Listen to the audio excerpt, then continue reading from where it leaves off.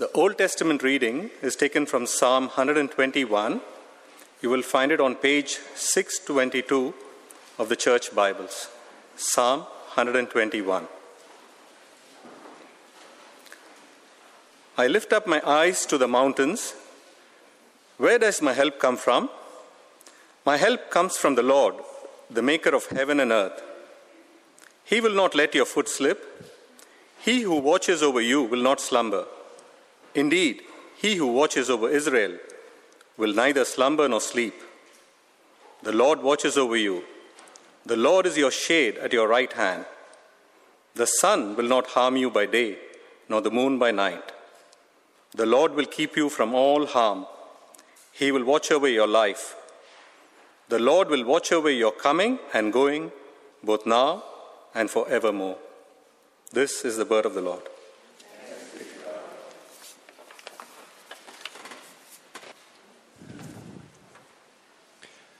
The New Testament lesson is from the letter to the Ephesians, chapter 6, verses 10 through 20, which can be found on page 1177 in the Church Bibles. Hear God's word.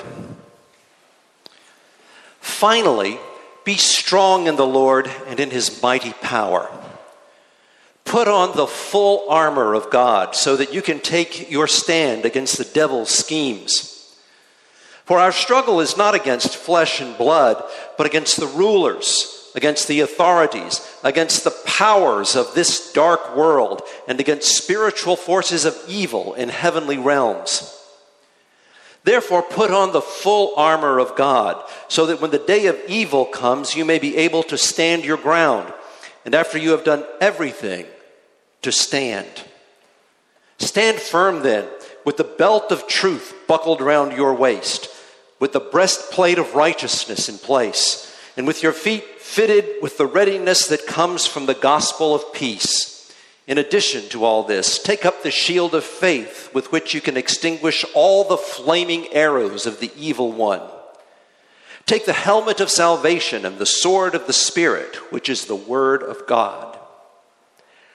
And pray in the Spirit on all occasions with all kinds of prayers and requests. With this in mind, be alert and always keep on praying for all the Lord's people. Pray also for me, that whenever I speak, words would be given me so that I will fearlessly make known the mystery of the gospel for which I am an ambassador in chains. Pray that I may declare it fearlessly as I should. May God bless to us the hearing and the understanding of God's holy word. A number of years ago, archaeologists excavated Martin's Hundred. That was a settlement near Jamestown, Virginia, the first permanent English colony in America. In 1622, Martin's Hundred was the site of one of the worst massacres in the history of the English colonies. On the morning of Good Friday of that year, 67 settlers were slain by Indians of the Powhatan tribe. In the course of their excavations, the archaeologists gained some useful insights into why the Indians, so primitive in the eyes of the Europeans, were able to wreak such destruction. One of the interesting discoveries at Martin's Hundred was a collection of armor brought from England. It's armor of the highest quality, strong and heavy. It's ornate with fine metal engravings on the best forged steel. However, from all the archaeologists could tell, the armor was lying abandoned at the end of the massacre. For all its strength and beauty, it proved useless in warfare against the Indians. In Europe, that fine armor was crucial to winning battles, but in Virginia, the Indians fought a different battle. They relied on stealth and cunning and quickness, a kind of warfare in which the English armor was of little use. In fact, it was a burden. Its weight hindered escape from the swift and agile warriors. Its bulk made it almost impossible for a soldier to hide in the brush. The heavy helmets made it impossible to hear the crack of a twig or the rustle of a leaf that might warn of an approaching enemy.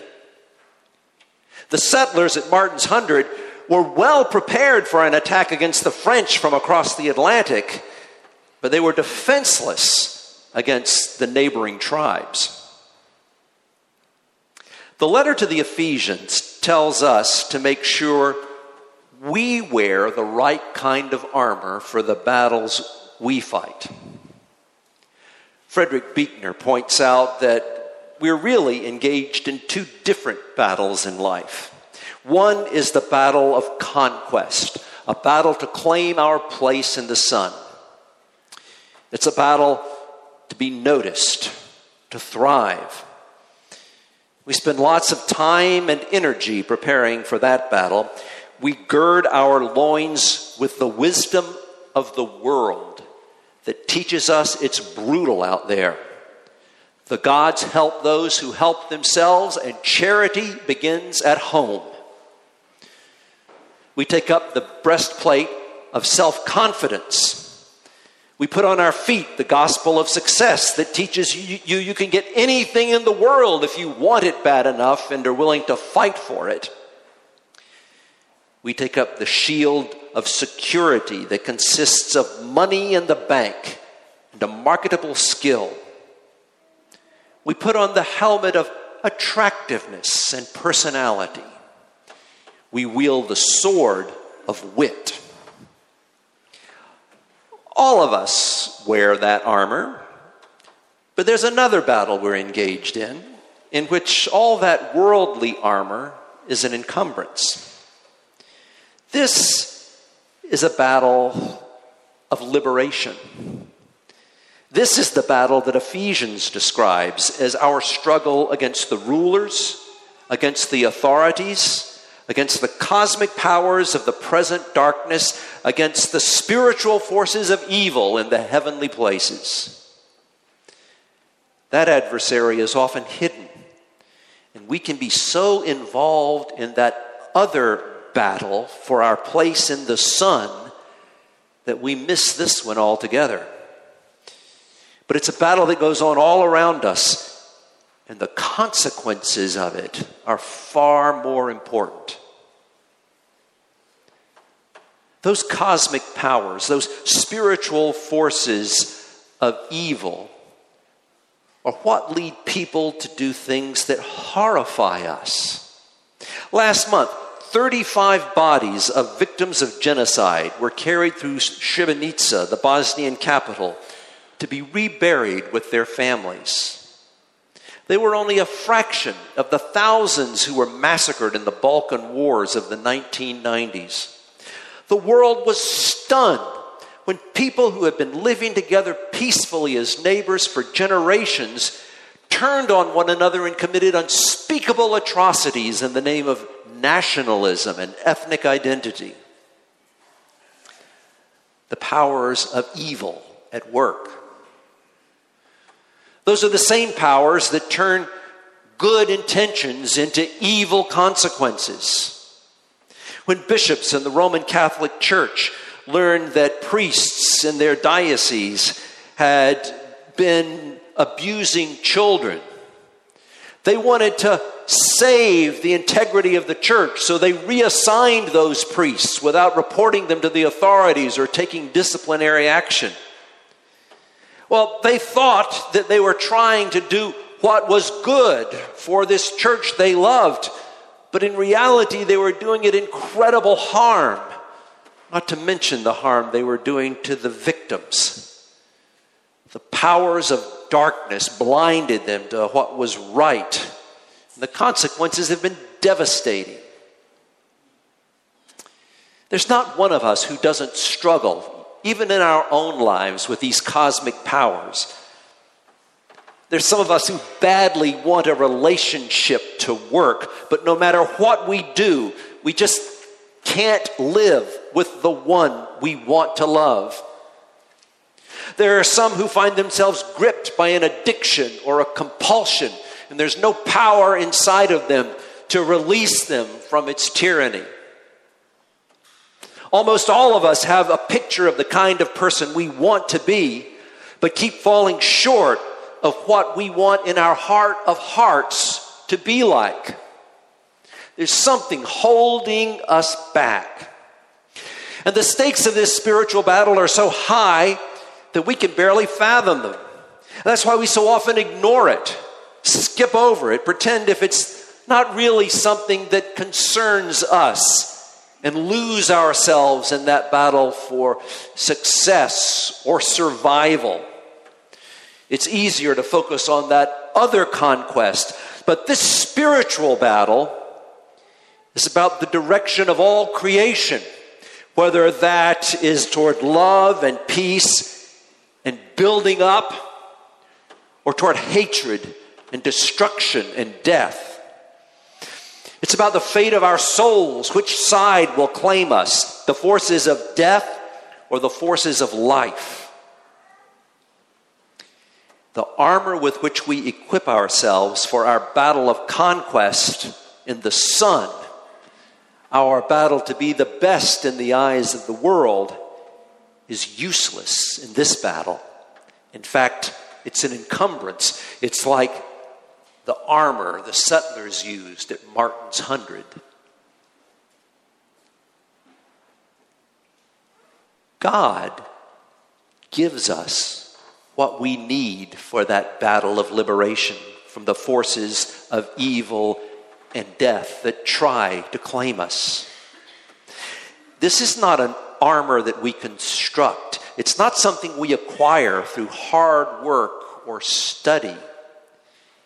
It doesn't consist of human virtues that we nurture, but of Christ-like qualities.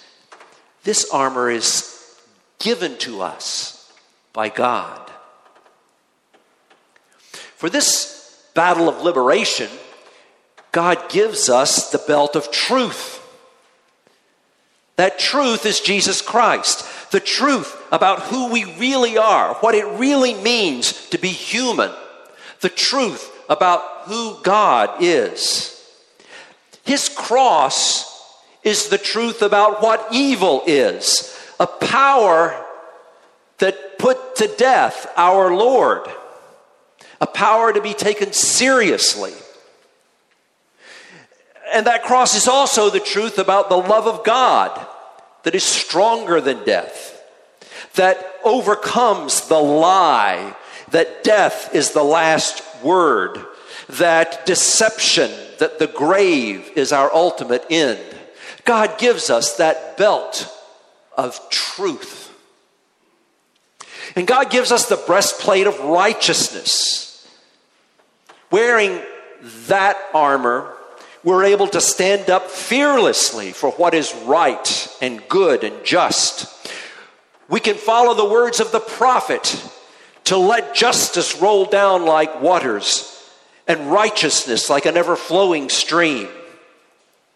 When doing what is good and right seems too great of a risk for that other battle that we're fighting, when being fair and equitable and loving puts that other battle of conquest for our place in the Son in jeopardy, this breastplate of righteousness lets us stand courageously.